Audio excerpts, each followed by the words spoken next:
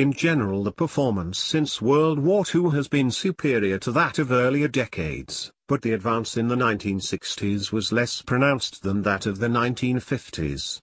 Today's investor cannot tell from this record what percentage gain in earnings, dividends and prices he may expect in the next 10 years, but it does supply all the encouragement he needs for a consistent policy of common stock investment. However, a point should be made here that is not disclosed in our table. The year 1970 was marked by a definite deterioration in the overall earnings posture of our corporations. The rate of profit on invested capital fell to the lowest percentage since the World War years. Equally striking is the fact that a considerable number of companies reported net losses for the year, many became financially troubled, and for the first time in 3 decades there were quite a few important bankruptcy proceedings.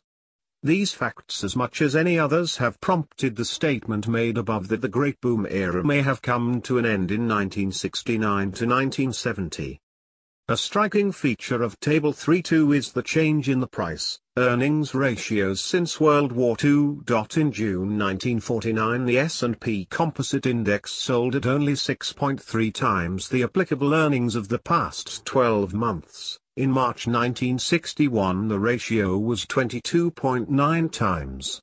Similarly, the dividend yield on the S&P index had fallen from over 7% in 1949 to only 3.0% in 1961, a contrast heightened by the fact that interest rates on high-grade bonds had meanwhile risen from 2.60% to 4.50%.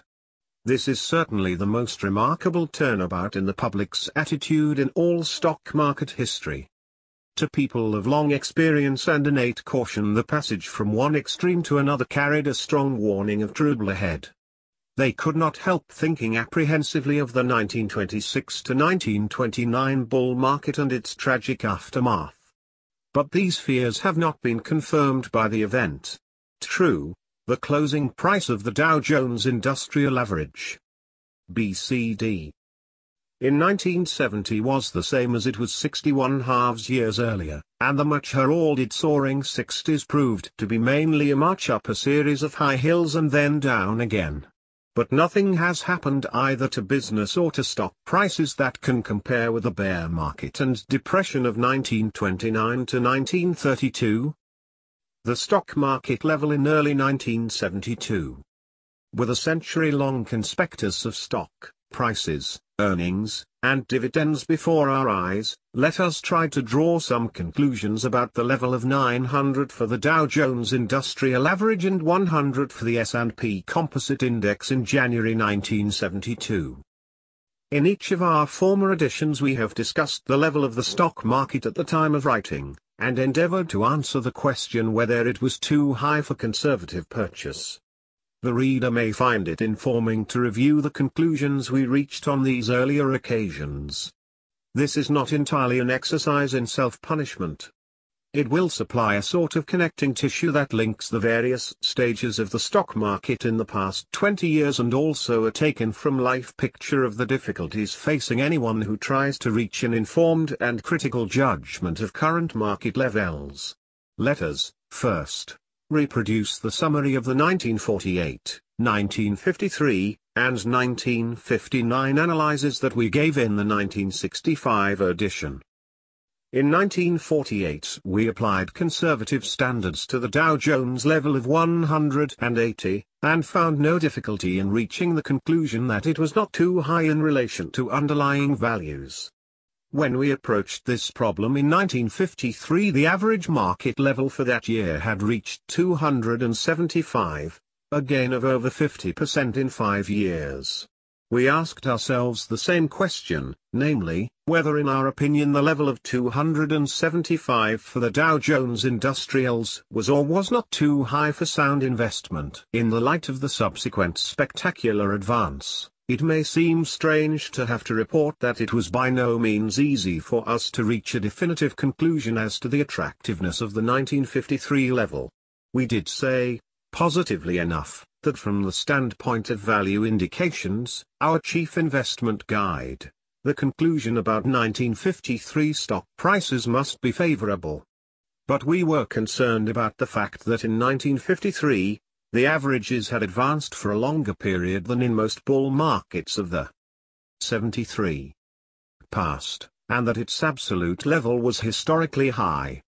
Setting these factors against our favorable value judgment, we advised a cautious or compromise policy.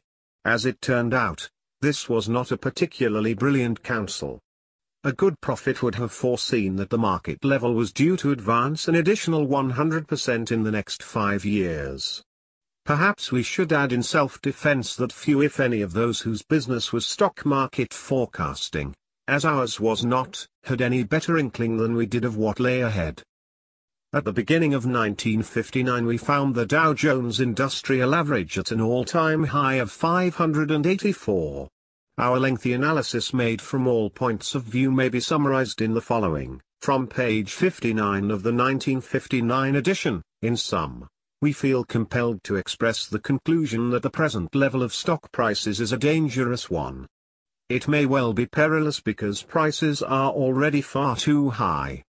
But even if this is not the case, the market's momentum is such as inevitably to carry it to unjustifiable heights. Frankly, we cannot imagine a market of the future in which there will never be any serious losses, and in which every tyro will be guaranteed a large profit on his stock purchases. The caution we expressed in 1959 was somewhat better justified by the sequel than was our corresponding attitude in 1954. Yet it was far from fully vindicated.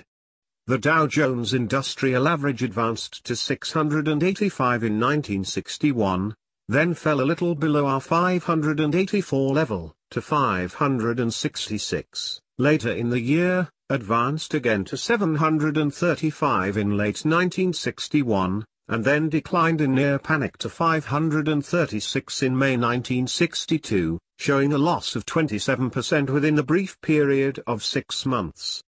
At the same time there was a far more serious shrinkage in the most popular growth stocks, as evidenced by the striking fall of the indisputable leader, International Business Machines, from a high of 607 in December 1961 to a low of 300 in June 1962. This period saw a complete debacle in a host of newly launched common stocks of small enterprises, the so-called hot issues, which had been offered to the public at ridiculously high prices and then had been further pushed up by needless speculation to levels little short of insane. Many of these lost 90% and more of the quotations in just a few months. The collapse in the first half of 1962 was disconcerting, if not disastrous, to many self-acknowledged speculators and perhaps 74. To many more imprudent people who called themselves investors. But the turnabout that came later that year was equally unsuspected by the financial community. The stock market averages resumed their upward course, producing the following sequence. The recovery and new ascent of common stock prices was indeed remarkable and created a corresponding revision of Wall Street sentiment. At the low level of June 1962, predictions had appeared predominantly bearish, and after the partial recovery to the end of that year they were mixed, leaning to the skeptical side. But at the outset of 1964 the natural optimism of brokerage firms was again manifest, nearly all the forecasts were on the bullish side, and they so continued through the 1964 advance. We then approached the task of appraising the November 1964 levels of the stock market, 892 for the Dow Jones Industrial Average. After discussing it learnedly from numerous angles we reached 3 main conclusions. The first was that old standards of valuation appear inapplicable, new standards have not yet been tested by time. The second was that the investor must base his policy on the existence of major uncertainties. The possibilities compass the extremes, on the one hand, of a protracted and further advance in the market's level, say by 50%, or to 1,350 for the Dow Jones Industrial Average, or, on the other hand, of a largely unheralded collapse of the same magnitude, bringing the average in the neighborhood of say, 450, p. 63. The third was expressed in much more definite terms. We said, speaking bluntly, if the 1964 price level is not too high, how could we say that any price level is too high? And the chapter closed as follows. What course to follow? Investors should not conclude that the 1964 market level is dangerous merely because they read it in this book. They must weigh our reasoning against the contrary reasoning they will hear from most competent and experienced people on Wall Street. In the end, each one must make his own decision and accept responsibility therefor. We suggest, however, that if the investor is in doubt as to which course to pursue, he should choose the path of caution. The principles of investment, as set forth herein, would call for the following policy under 1964 conditions, in order of urgency. 1. No borrowing to buy or hold securities. 2. No increase in the proportion of funds held in common stocks. 3. A reduction in common stock holdings where needed to bring it down to a maximum of 50% of the total portfolio. The capital gains tax must be paid with as good grace as possible, and the proceeds invested in first-quality bonds or held as a savings deposit. Investors who for some time have been following a bona fide dollar-cost averaging plan can in logic elect either to continue their periodic purchases unchanged or to suspend them until they feel the market level is no longer dangerous.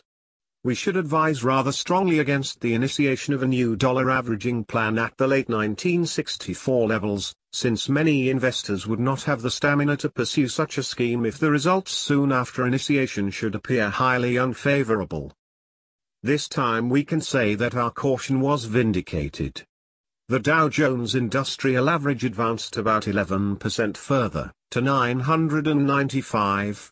But then fell irregularly to a low of 632 in 1970, and finished that year at 839.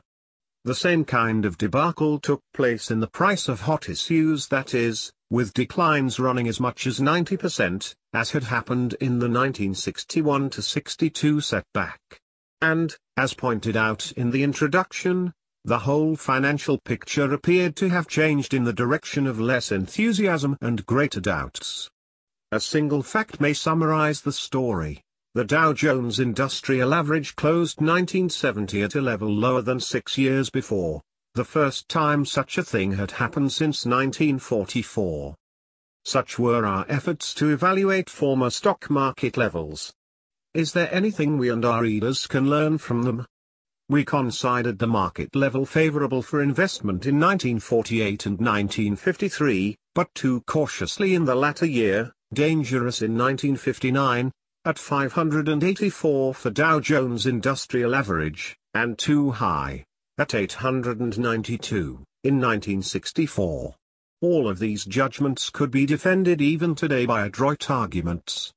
But it is doubtful if they have been as useful as our more pedestrian counsels, in favor of a consistent and controlled common stock policy on the one hand, and discouraging endeavors to beat the market or to pick the winners on the other. Nonetheless, we think our readers may derive some benefit from a renewed consideration of the level of the stock market, this time as of late 1971, even if what we have to say will prove more interesting than practically useful, or more indicative than conclusive. There is a fine passage near the beginning of Aristotle's Ethics that goes, "It is the mark of an educated mind to expect that amount of exactness which the nature of the particular subject admits. It is equally unreasonable to accept merely probable conclusions from a mathematician and to demand strict demonstration from an orator. The work of a financial analyst falls somewhere in the middle between that of a mathematician and of an orator." At various times in 1971 the Dow Jones Industrial Average stood at the 892 level of November 1964 that we considered in our previous edition. But in the present statistical study we have decided to use the price level and the related data for the Standard & Poor's Composite Index, or S&P 500, because it is more comprehensive and representative of the general market than the 30-stock Dow Jones Industrial Average. We shall concentrate on a comparison of this material near the 4 dates of our former editions, namely the year ends of 1948, 1953, 1958 and 1963, plus 1968. For the current price level we shall take the convenient figure of 100, which was registered at various times in 1971 and in early 1972. The salient data are set forth in Table 3.3. For our earnings figures we present both the last year's showing and the average of 3 calendar years. For 1971 dividends we use the last 12 months figures, and for 1971 bond interest and wholesale prices those of August 1971. The 3-year price-earnings ratio for the market was lower in October 1971 than at year-end 1963 and 1968. It was about the same as in 1958, but much higher than in the early years of the long bull market. This important indicator, taken by itself, could not be construed to indicate that the market was especially high in January 1972. But when the interest yield on high-grade bonds is brought into the picture, the implications become much less favorable. The reader will note from our table that the ratio of stock returns, earnings/price, to bond returns has grown worse during the entire period, so that the January 1972 figure was less favorable to stocks, by this criterion, than in any of the previous years examined. When dividend yields are compared with bond yields we find that the relationship was completely reversed between 1948 and 1972. In the early year stocks yielded twice as much as bonds. Now bonds yield twice as much, and more, than stocks. Our final judgment is that the adverse change in the bond yield/stock yield ratio fully offsets the better price-earnings ratio for late 1971, based on the 3-year earnings figures. Hence our view of the early 1972 market level would tend to be the same as it was some 7 years ago, that is, that it is an unattractive one from the standpoint of conservative investment. This would apply to most of the 1971 price range of the Dow Jones Industrial Average, between, say, 800 and 950. In terms of historical market swings the 1971 picture would still appear to be one of irregular recovery from the bad setbacks you feared in 1969 to 1970. In the past such recoveries have ushered in a new stage of the recurrent and persistent bull market that began in 1949. This was the expectation of Wall Street generally during 1971, after the terrible experience suffered by the public buyers of low-grade common stock offerings in the 1968 to 1970 cycle.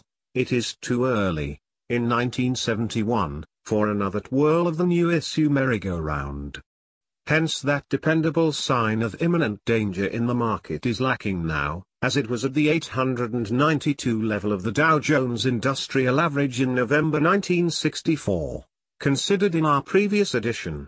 Technically, then, the outlook would appear to favor another substantial rise far beyond the 900 Dow Jones Industrial Average level before the next serious setback or collapse. But we cannot quite leave the matter there, as perhaps we should. To us, the early 1971 market's disregard of the harrowing experiences of less than a year before is a disquieting sign. Can such heedlessness go unpunished? We think the investor must be prepared for difficult times ahead, perhaps in the form of a fairly quick replay of the 1969 to 1970 decline, or perhaps in the form of another bull market fling, to be followed by a more catastrophic collapse. 3. What course to follow? Turn back to what we said in the last edition, reproduced on p. 75. This is our view at the same price level, say 900, for the Dow Jones Industrial Average in early 1972 as it was in late 1964. Chapter 4. General Portfolio Policy. The Defensive Investor. The basic characteristics of an investment portfolio are usually determined by the position and characteristics of the owner or owners. At one extreme we have had savings banks, life insurance companies, and so-called legal trust funds. A generation ago their investments were limited by law in many states to high-grade bonds and, in some cases, high-grade preferred stocks. At the other extreme we have the well-to-do and experienced businessman, who will include any kind of bond or stock in his security list provided he considers it an attractive purchase. It has been an old and sound principle that those who cannot afford to take risks should be content with a relatively low return on their invested funds. From this there has developed the general notion that the rate of return which the investor should aim for is more or less proportionate to the degree of risk he is ready to run. Our view is different. The rate of return sought should be dependent, rather, on the amount of intelligent effort the investor is willing and able to bring to bear on his task. The minimum return goes to our passive investor, who wants both safety and freedom from concern. The maximum return would be realized by the alert and enterprising investor who exercises maximum intelligence and skill. In 1965 we added, in many cases there may be less real risk associated with buying a bargain issue offering the chance of a large profit than with a conventional bond purchase yielding about 41/2%. This statement had more truth in it than we ourselves suspected, since in subsequent years even the best long-term bonds lost a substantial part of their market value because of the rise in interest rates. The basic problem of bond stock allocation. We have already outlined in briefest form the portfolio policy of the defensive investor. He should divide his funds between high-grade bonds and high-grade common stocks. We have suggested as a fundamental guiding rule that the investor should never have less than 25% or more than 75% of his funds in common stocks, with a consequent inverse range of between 75% and 25% in bonds. There is an implication here that the standard division should be an equal 1, or 50-50, between the two major investment mediums. According to tradition, the sound reason for increasing the percentage in common stocks would be the appearance of the bargain price levels created in a protracted bear market. Conversely, sound procedure would call for reducing the common stock component below 50% when in the judgment of the investor the market level has become dangerously high. These copybook maxims have always been easy to enunciate and always difficult to follow, because they go against that very human nature which produces that excesses of bull and bear markets. It is almost a contradiction in terms to suggest as a feasible policy for the average stock owner that he lighten his holdings when the market advances beyond a certain point and add to them after a corresponding decline. It is because the average man operates, and apparently must operate, in opposite fashion that we have had the great advances and collapses of the past, and, this writer believes, we are likely to have them in the future. If the division between investment and speculative operations were as clear now as once it was, we might be able to envisage investors as a shrewd, experienced group who sell out to the heedless, hapless speculators at high prices and buy back from them at depressed levels. This picture may have had some verisimilitude in bygone days, but it is hard to identify it with financial developments since 1949. There is no indication that such professional operations as those of the mutual funds have been conducted in this fashion. The percentage of the portfolio held in equities by the two major types of funds, balanced and common stock, has changed very little from year to year.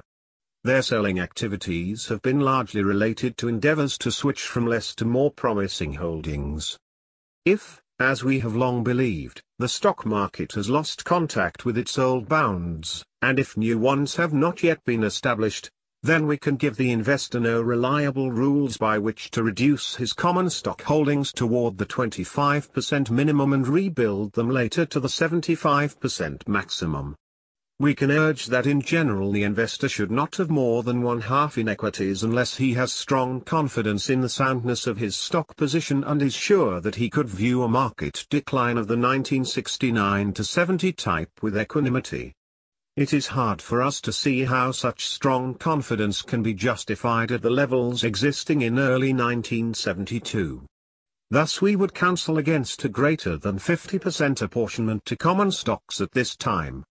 But, for complementary reasons, it is almost equally difficult to advise a reduction of the figure well below 50%, unless the investor is disquieted in his own mind about the current market level, and will be satisfied also to limit his participation in any further rise to, say, 25% of his total funds. We are thus led to put forward for most of our readers what may appear to be an oversimplified 50-50 formula. Under this plan the guiding rule is to maintain as nearly as practicable an equal division between bond and stock holdings. When changes in the market level have raised the common stock component to, say, 55%, the balance would be restored by a sale of 1/11 of the stock portfolio and the transfer of the proceeds to bonds. Conversely, a fall in the common stock proportion to 45% would call for the use of 1/11 of the bond fund to buy additional equities. Yale University followed a somewhat similar plan for a number of years after 1937, but it was geared around a 35% normal holding in common stocks.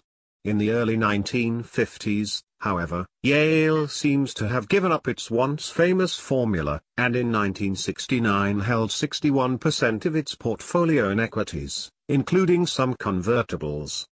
At that time the endowment funds of 71 such institutions, totaling $7.6 billion, held 60.3% in common stocks. The Yale example illustrates the almost lethal effect of the great market advance upon the once popular formula approach to investment.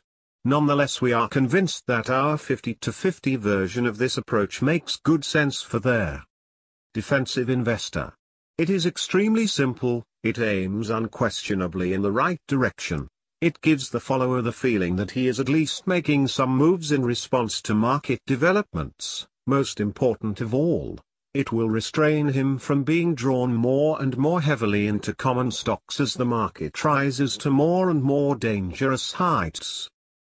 Furthermore, a truly conservative investor will be satisfied with the gains shown on half his portfolio in a rising market, while in a severe decline he may derive much solace from reflecting how much better off he is than many of his more venturesome friends.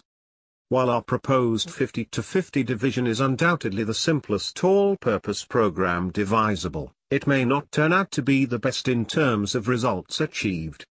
Of course, no approach, mechanical or otherwise, can be advanced with any assurance that it will work out better than another. The much larger income return now offered by good bonds than by representative stocks is a potent argument for favoring the bond component.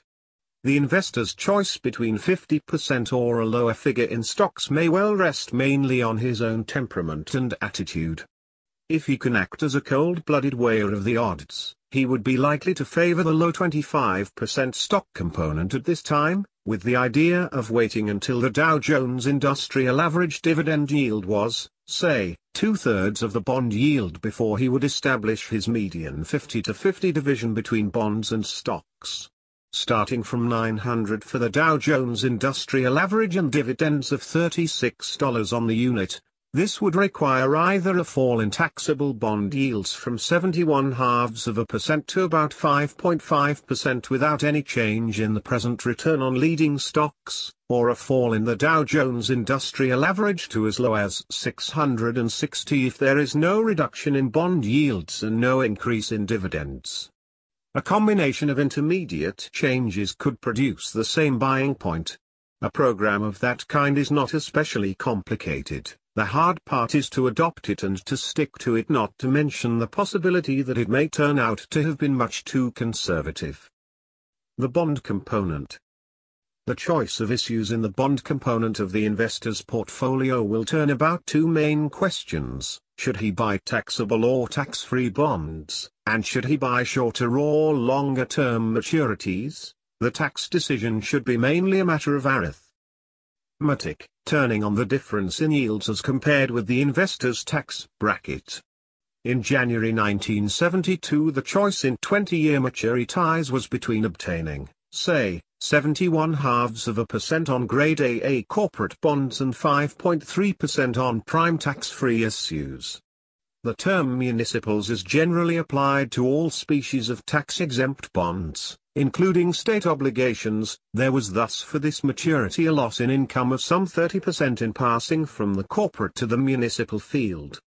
Hence, if the investor was in a maximum tax bracket higher than 30%, he would have a net saving after taxes by choosing the municipal bonds. The opposite, if his maximum tax was less than 30%. A single person starts paying a 30% rate when his income after deductions passes $10,000. For a married couple, their rate applies when combined taxable income passes $20,000. It is evident that a large proportion of individual investors would obtain a higher return after taxes from good municipals than from good corporate bonds. The choice of longer versus shorter maturities involves quite a different question, viz., does the investor want to assure himself against a decline in the price of his bonds, but at the cost of 1. A lower annual yield and 2. Loss of the possibility of an appreciable gain in principal value? We think it best to discuss this question in Chapter 8, The Investor and Market Fluctuations. For a period of many years in the past, the only sensible bond purchases for individuals were the U.S. savings issues. Their safety was, and is, unquestioned. They gave a higher return than other bond investments of first quality. They had a money-back option and other privileges which added greatly to their attractiveness. In our earlier editions we had an entire chapter entitled U.S. Savings Bonds, a boon to investors. As we shall point out, U.S. savings bonds still possess certain unique merits that make them a suitable purchase by any individual investor. For the man of modest capital, with, say, not more than $10,000 to put into bonds, we think they are still the easiest and the best choice. But those with larger funds may find other mediums more desirable. Let us list a few major types of bonds that deserve investor consideration, and discuss them briefly with respect to general description, safety, yield, market price, risk, income tax status, and other features. 1. U.S. Savings Bonds, Series E and Series H. We shall first summarize their important provisions, and then discuss briefly the numerous advantages of these unique, attractive, and exceedingly convenient investments. The Series H bonds pay interest semi-annually, as do other bonds. The rate is 4.29% for the first year, and then a flat 5.10% for the next 9 years to maturity. Interest on the Series E bonds is not paid out, but accrues to the holder through increase in redemption value. The bonds are sold at 75% of their face value, and mature at 100% in 5 years 10 months after purchase. If held to maturity, the yield works out at 5%, compounded semi-annually. If redeemed earlier, the yield moves up from a minimum of 4.01% in the first year to an average of 5.20% in the next 45/6 years. Interest on the bonds is subject to federal income tax, but is exempt from state income tax. However, federal income tax on the Series E bonds may be paid at the holder's option either annually as the interest accrues, through higher redemption value, or not until the bond is actually disposed of. Owners of Series E bonds may cash them in at any time, shortly after purchase, at their current redemption value. Holders of Series H bonds have similar rights to cash them in at par value, cost. Series E bonds are exchangeable for Series H bonds, with certain tax advantages. Bonds lost, destroyed, or stolen may be replaced without cost. There are limitations on annual purchases, but liberal provisions for co-ownership by family members make it possible for most investors to buy as many as they can afford. Comment: there is no other investment that combines 1. Absolute assurance of principal and interest payments, 2. The right to demand full money back at any time, and 3. guarantee of at least a 5% interest rate for at least 10 years. Holders of the earlier issues of Series E bonds have had the right to extend their bonds at maturity, and thus to continue to accumulate annual values at successively higher rates. The deferral of income tax payments over these long periods has been of great dollar advantage. We calculate it has increased the effective net after-tax rate received by as much as a third in typical cases. Conversely, the right to cash in the bonds at cost price or better has given the purchasers in former years of low interest rates complete protection against the shrinkage in principal value that befell many bond investors. Otherwise stated, it gave them the possibility of benefiting from the rise in interest rates by switching their low-interest holdings into very high coupon issues on an even money basis. In our view, the special advantages enjoyed by owners of savings bonds now will more than compensate for their lower current return as compared with other direct government obligations. 2. Other United States bonds. A profusion of these issues exists, covering a wide variety of coupon rates and maturity dates. All of them are completely safe with respect to payment of interest and principal.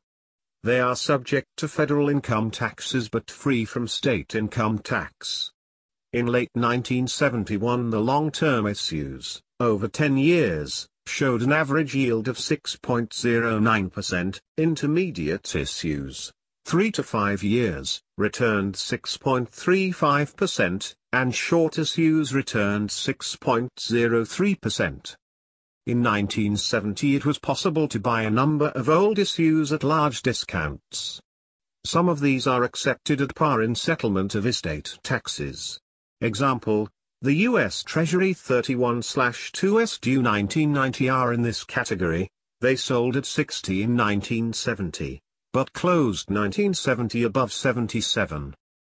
It is interesting to note also that in many cases the indirect obligations of the U.S. government yield appreciably more than its direct obligations of the same maturity. As we write, an offering appears of 7.05% of certificates fully guaranteed by the Secretary of Transportation of the Department of Transportation of the United States. The yield was fully 1% more than that on direct obligations of the U.S., maturing the same year, 1986. The certificates were actually issued in the name of the trustees of the Penn Central Transportation Co., but they were sold on the basis of a statement by the U.S. Attorney General that the guarantee brings into being a general obligation of the United States, backed by its full faith and credit. Quite a number of indirect obligations of this sort have been assumed by the U.S. government in the past, and all of them have been scrupulously honored. The reader may wonder why all this hocus-pocus, involving an apparently personal guarantee by our Secretary of Transportation, and a higher cost to the taxpayer in the end. The chief reason for the indirection has been the debt limit imposed on government borrowing by the Congress. Apparently guarantees by the government are not regarded as debts, a semantic windfall for shrewder investors. Perhaps the chief impact of this situation has been the creation of tax-free housing authority bonds, enjoying the equivalent of a U.S. guarantee, and virtually the only tax-exempt issues that are equivalent to government bonds. Another type of government-backed issues is the recently created new community debentures, offered to yield 7.60% in September 1971. 3. State and municipal bonds. These enjoy exemption from federal income tax. They are also ordinarily free of income tax in the state of issue but not elsewhere. They are either direct obligations of a state or subdivision, or revenue bonds dependent for interest payments on receipts from a toll road, bridge, building lease, etc. Not all tax-free bonds are strongly enough protected to justify their purchase by a defensive investor. He may be guided in his selection by the rating given to each issue by Moody's or Standard & Poor's. One of three highest ratings by both services, AAA, AAA, AA, AA, or A, should constitute a sufficient indication of adequate safety. The yield on these bonds will vary both with the quality and the maturity, with the shorter maturities giving the lower return. In late 1971 the issues represented in Standard & Poor's Municipal Bond Index averaged AA in quality rating, 20 years in maturity, and 5.78% in yield. A typical offering of Vineland, New Jersey bonds, rated AA for A and gave a yield of only 3% on the 1-year maturity, rising to 5.8% to the 1995 and 1996 maturities. 1. 4. Corporation bonds. These bonds are subject to both federal and state tax. In early 1972 those of highest quality yielded 7.19% for a 25-year maturity, as reflected in the published yield of Moody's AAA Corporate Bond Index. The so-called lower medium-grade issues, rated BAR, returned 8.23% for long maturities. In each class shorter-term issues would yield somewhat less than longer-term obligations. Comment. The above summaries indicate that the average investor has several choices among high-grade bonds. Those in high-income tax brackets can undoubtedly obtain a better net yield from good tax-free issues than from taxable ones. For others the early 1972 range of taxable yield would seem to be from 5.00% on U.S. savings bonds, with their special options, to about 71.5% on high-grade corporate issues. Higher-yielding bond investments. By sacrificing quality, an investor can obtain a higher income return from his bonds. Long experience has demonstrated that the ordinary investor is wiser to keep away from such high-yield bonds. While, taken as a whole, they may work out somewhat better in terms of overall return than the first-quality issues, they expose the owner to too many individual risks of untoward developments, ranging from disquieting price declines to actual default. It is true that bargain opportunities occur fairly often in lower-grade bonds, but these require special study and skill to exploit successfully. Perhaps we should add here that the limits imposed by Congress on direct bond issues of the United States have produced at least two sorts of bargain opportunities for investors in the purchase of government-backed obligations. One is provided by the tax-exempt new housing issues, and the other by the recently created, taxable, new community debentures. An offering of new housing issues in July 1971 yielded as high as 5.8%, free from both federal and state taxes, while an issue of taxable, new community debentures sold in September 1971 yielded 7.60%. Both obligations have the full faith and credit of the United States government behind them and hence are safe without question. And, on a net basis, they yield considerably more than ordinary United States bonds. Savings deposits in lieu of bonds. An investor may now obtain as high an interest rate from a savings deposit in a commercial or savings bank, or from a bank certificate of deposit, as he can from a first-grade bond of short maturity. The interest rate on bank savings accounts may be lowered in the future, but under present conditions they are a suitable substitute for short-term bond investment by the individual. Convertible issues. These are discussed in Chapter 16. The price variability of bonds in general is treated in Chapter 8, the investor and market fluctuations. Call provisions.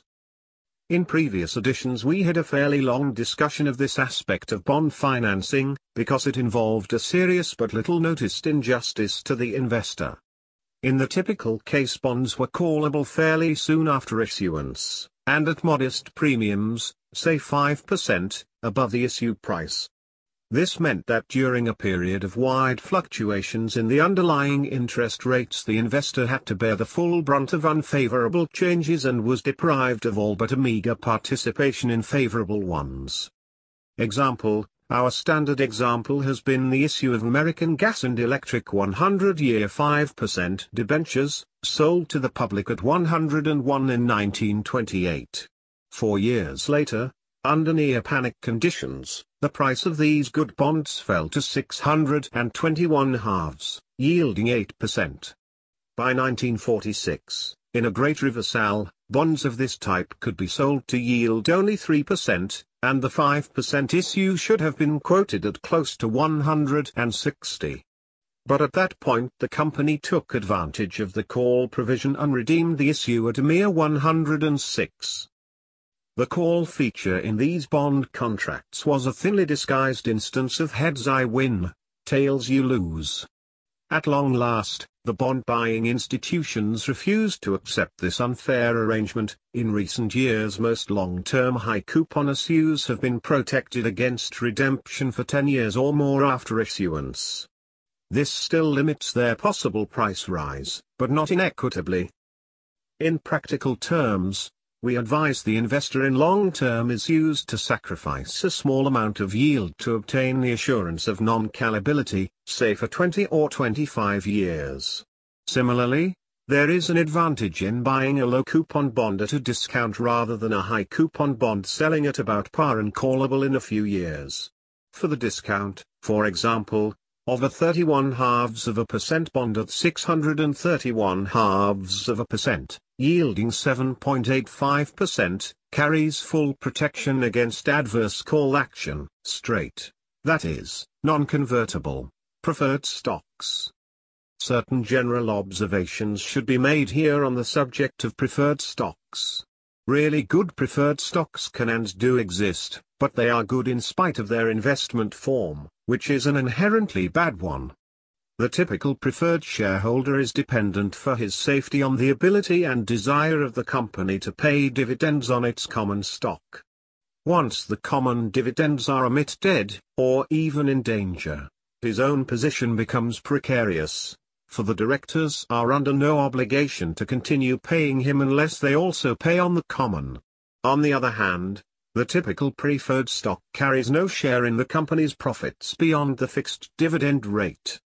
Thus the preferred holder lacks both the legal claim of the bondholder, or creditor, and the profit possibilities of a common shareholder, or partner. These weaknesses in the legal position of preferred stocks tend to come to the fore recurrently in periods of depression. Only a small percentage of all preferred issues are so strongly entrenched as to maintain an unquestioned investment status through all vicissitudes. Experience teaches that the time to buy preferred stocks is when their price is unduly depressed by temporary adversity.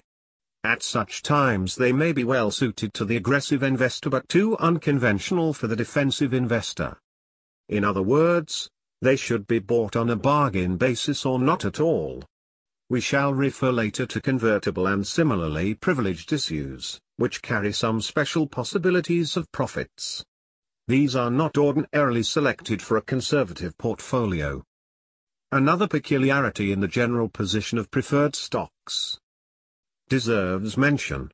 They have a much better tax status for corporation buyers than for individual investors. Corporations pay income tax on only 15% of the income they receive in dividends, but on the full amount of their ordinary interest income. Since the 1972 corporate rate is 48%, this means that $100 received as preferred stock dividends is taxed only $7.20, whereas $100 received as bond interest is taxed $48. On the other hand, individual investors pay exactly the same tax on preferred stock investments as on bond interest, except for a recent minor exemption. Thus, in strict logic, all investment-grade preferred stocks should be bought by corporations, just as all tax-exempt bonds should be bought by investors who pay income tax. Security forms. The bond form and the preferred stock form, as hitherto discussed, are well understood and relatively simple matters. A bondholder is entitled to receive fixed interest and payment of principal on a definite date. The owner of a preferred stock is entitled to a fixed dividend, and no more, which must be paid before any common dividend. His principal value does not come due on any specified date. The dividend may be cumulative or non-cumulative. He may or may not have a vote. The above describes the standard provisions and, no doubt, the majority of bond and preferred issues, but there are innumerable departures from these forms. The best-known types are convertible and similar issues, and income bonds. In the latter type, Interest does not have to be paid unless it is earned by the company. Unpaid interest may accumulate as a charge against future earnings, but the period is often limited to 3 years. Income bonds should be used by corporations much more extensively than they are. Their avoidance apparently arises from a mere accident of economic history, namely, that they were first employed in quantity in connection with railroad reorganizations, and hence they have been associated from the start with financial weakness and poor investment status. But the form itself has several practical advantages, especially in comparison with and in substitution for the numerous, convertible, preferred stock issues of recent years. Chief of these is the deductibility of the interest paid from the company's taxable income, which in effect cuts the cost of that form of capital in half. From the investor's standpoint, it is probably best for him in most cases that he should have 1. An unconditional right to receive interest payments when they are earned by the company, and 2. A right to other forms of protection than bankruptcy proceedings if interest is not earned and paid. The terms of income bonds can be tailored to the advantage of both the borrower and the lender in the manner best suited to both.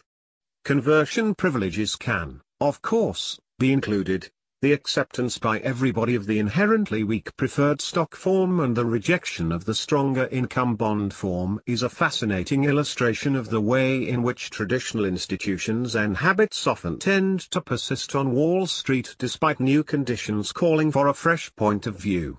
With every new wave of optimism or pessimism, we are ready to abandon history and time-tested principles, but we cling tenaciously and unquestioningly to our prejudices. Chapter 5. The Defensive Investor and Common Stocks. Investment Merits of Common Stocks. In our first edition, 1949, we found it necessary at this point to insert a long exposition of the case for including a substantial common stock component in all investment portfolios. Common stocks were generally viewed as highly speculative and therefore unsafe. They had declined fairly substantially from the high levels of 1946, but instead of attracting investors to them because of their reasonable prices, this fall had had the opposite effect of undermining confidence in equity securities. We have commented on the converse situation that has developed in the ensuing 20 years, whereby the big advance in stock prices made them appear safe and profitable investments at record high levels which might actually carry with them a considerable degree of risk. The argument we made for common stocks in 1949 turned on 2 main points. The first was that they had offered a considerable degree of protection against the erosion of the investor's dollar caused by inflation, whereas bonds offered no protection at all. The second advantage of common stocks lay in their higher average return to investors over the years. This was produced both by an average dividend income exceeding the yield on good bonds and by an underlying tendency for market value to increase over the years in consequence of the reinvestment of undistributed profits. While these 2 advantages have been of major importance, and had given common stocks a far better record than bonds over the long-term past, we have consistently warned that these benefits could be lost by the stock buyer if he pays too high a price for his shares. This was clearly the case in 1929, and it took 25 years for the market level to climb back to the ledge from which it had abysmally fallen in 1929 to 1932. Since 1957, common stocks have once again, through their high prices, lost their traditional advantage in dividend yield over bond interest rates. It remains to be seen whether the inflation factor and the economic growth factor will make up in the future for this significantly adverse development. It should be evident to the reader that we have no enthusiasm for common stocks in general at the 900 Dow Jones Industrial Average level of late 1971. For reasons already given, we feel that the defensive investor cannot afford to be without an appreciable proportion of common stocks in his portfolio, even if he must regard them as the lesser of 2 evils, the greater being the risks attached to an all-bond holding. Rules for the common stock component. The selection of common stocks for the portfolio of the defensive investor should be a relatively simple matter. Here we would suggest 4 rules to be followed. 1. There should be adequate though not excessive diversification. This might mean a minimum of 10 different issues and a maximum of about 30. 2. Each company selected should be large, prominent, and conservatively financed.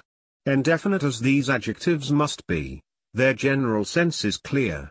Observations on this point are added at the end of the chapter. 3.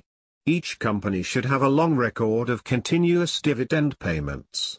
All the issues in the Dow Jones Industrial Average met this dividend requirement in 1971. To be specific on this point, we would suggest the requirement of continuous dividend payments beginning at least in 1950. 4.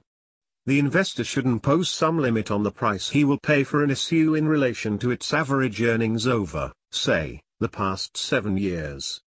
We suggest that this limit be set at 25 times such average earnings, and not more than 20 times those of the last 12-month period. But such a restriction would eliminate nearly all the strongest and most popular companies from the portfolio. In particular, it would ban virtually the entire category of growth stocks, which have for some years past been the favorites of both speculators and institutional investors. We must give our reasons for proposing so drastic an exclusion.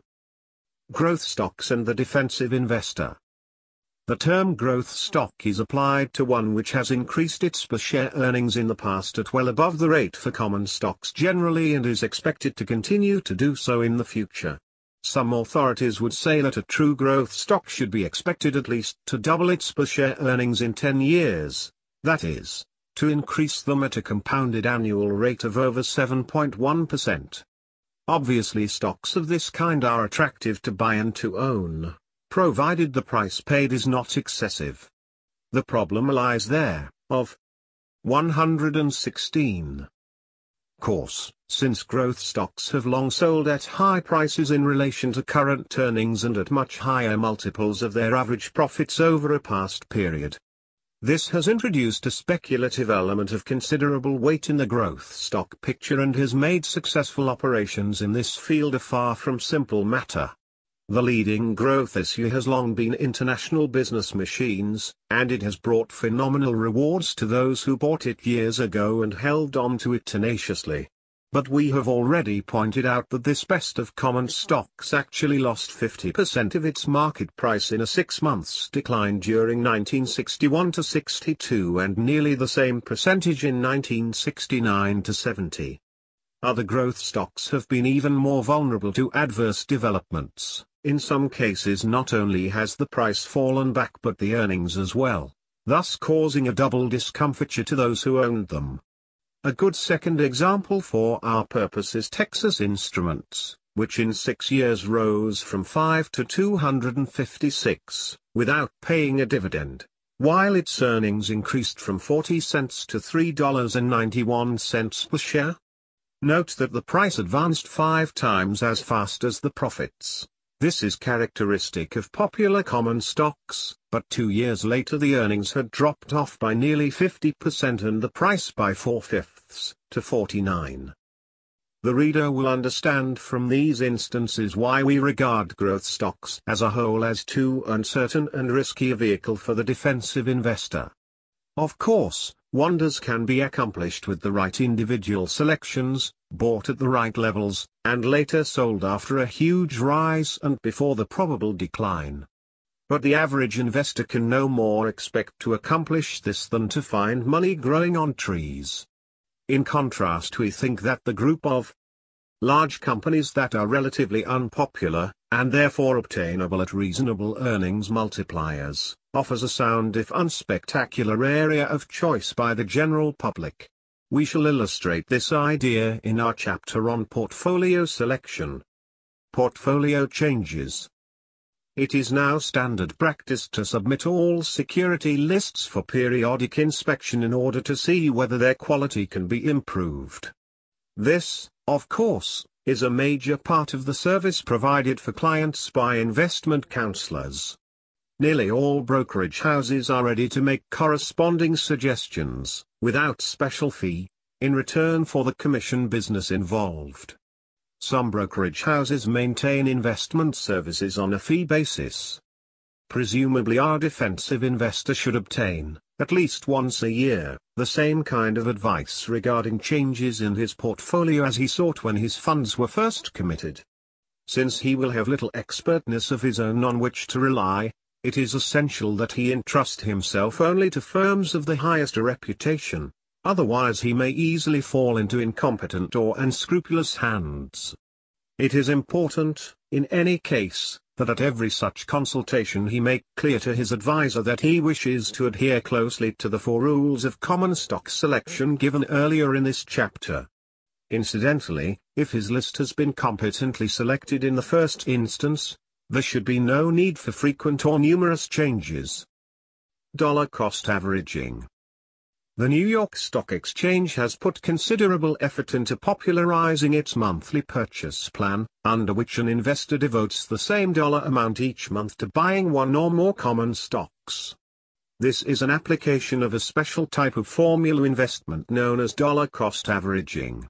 During the predominantly rising market experience since 1949, the results from such a procedure were certain to be highly satisfactory, especially since they prevented the practitioner from concentrating his buying at the wrong times. In Lucille Tomlinson's comprehensive study of formula investment plans, the author presented a calculation of the results of dollar cost averaging in the group of stocks making up the Dow Jones Industrial Index. Tests were made covering 23 10-year purchase periods, the first ending in 1929, the last in 1952. Every test showed a profit either at the close of the purchase period or within 5 years thereafter.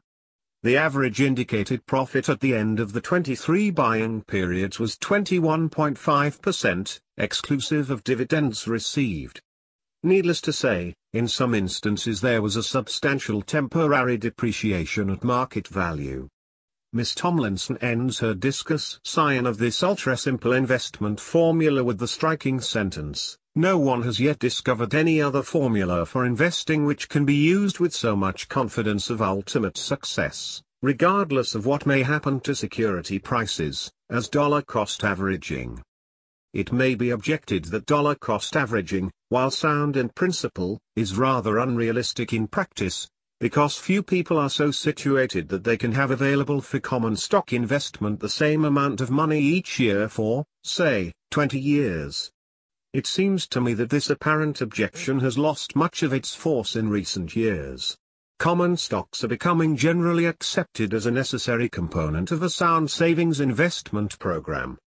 Thus, systematic and uniform purchases of common stocks may present no more psychological and financial difficulties than similar continuous payments for United States savings bonds and for life insurance, to which they should be complementary. The monthly amount may be small, but the results after 20 or more years can be impressive and important to the saver. The investor's personal situation. At the beginning of this chapter we referred briefly to the position of the individual portfolio owner. Let us return to this matter, in the light of our subsequent discussion of general policy. To what extent should the type of securities selected by the investor vary with his circumstances?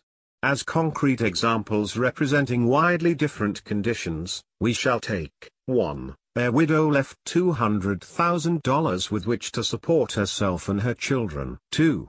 A successful doctor in mid-career, with savings of $100,000 and yearly accretions of $10,000. And, 3.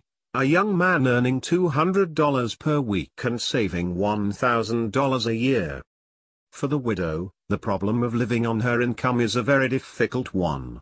On the other hand, the need for conservatism in her investments is paramount. A division of her fund about equally between United States bonds and first-grade common stocks is a compromise between these objectives and corresponds to our general prescription for the defensive investor. The stock component may be placed as high as 75% if the investor is psychologically prepared for this decision, and if she can be almost certain she is not buying at too high a level. Assuredly this is not the case in early 1972. We do not preclude the possibility that the widow may qualify as an enterprising investor, in which case her objectives and methods will be quite different. The one thing the widow must not do is to take speculative chances in order to make some extra income. By this we mean trying for profits or high income without the necessary equipment to warrant full confidence in overall success. It would be far better for her to draw $2,000 per year out of her principal, in order to make both ends meet, than to risk half of it in poorly grounded, and therefore speculative, ventures. The prosperous doctor has none of the widow's pressures and compulsions, yet we believe that his choices are pretty much the same. Is he willing to take a serious interest in the business of investment? If he lacks the impulse or the flair, he will do best to accept the easy role of the defensive investor. The division of his portfolio should then be no different from that of the typical widow, and there would be the same area of personal choice in fixing the size of the stock component. The annual savings should be invested in about the same proportions as the total fund. The average doctor may be more likely than the average widow to elect to become an enterprising investor, and he is perhaps more likely to succeed in the undertaking. He has one important handicap, however, the fact that he has less time available to give to his investment education and to the administration of his funds. In fact, medical men have been notoriously unsuccessful in their security dealings. The reason for this is that they usually have an ample confidence in their own intelligence and a strong desire to make a good return on their money, without the realization that to do so successfully requires both considerable attention to the matter and something of a professional approach to security values. Finally, the young man who saves $1,000 a year, and expects to do better gradually, finds himself with the same choices, though for still different reasons. Some of his savings should go automatically into Series E bonds. The balance is so modest that it seems hardly worthwhile for him to undergo a tough educational and temperamental discipline in order to qualify as an aggressive investor. Thus a simple resort to our standard program for the defensive investor would be at once the easiest and the most logical policy. Let us not ignore human nature at this point. Finance has a fascination for many bright young people with limited means. They would like to be both intelligent and enterprising in the placement of their savings, even though investment income is much less important to them than their salaries. This attitude is all to the good. There is a great advantage for the young capitalist to begin his financial education and experience early.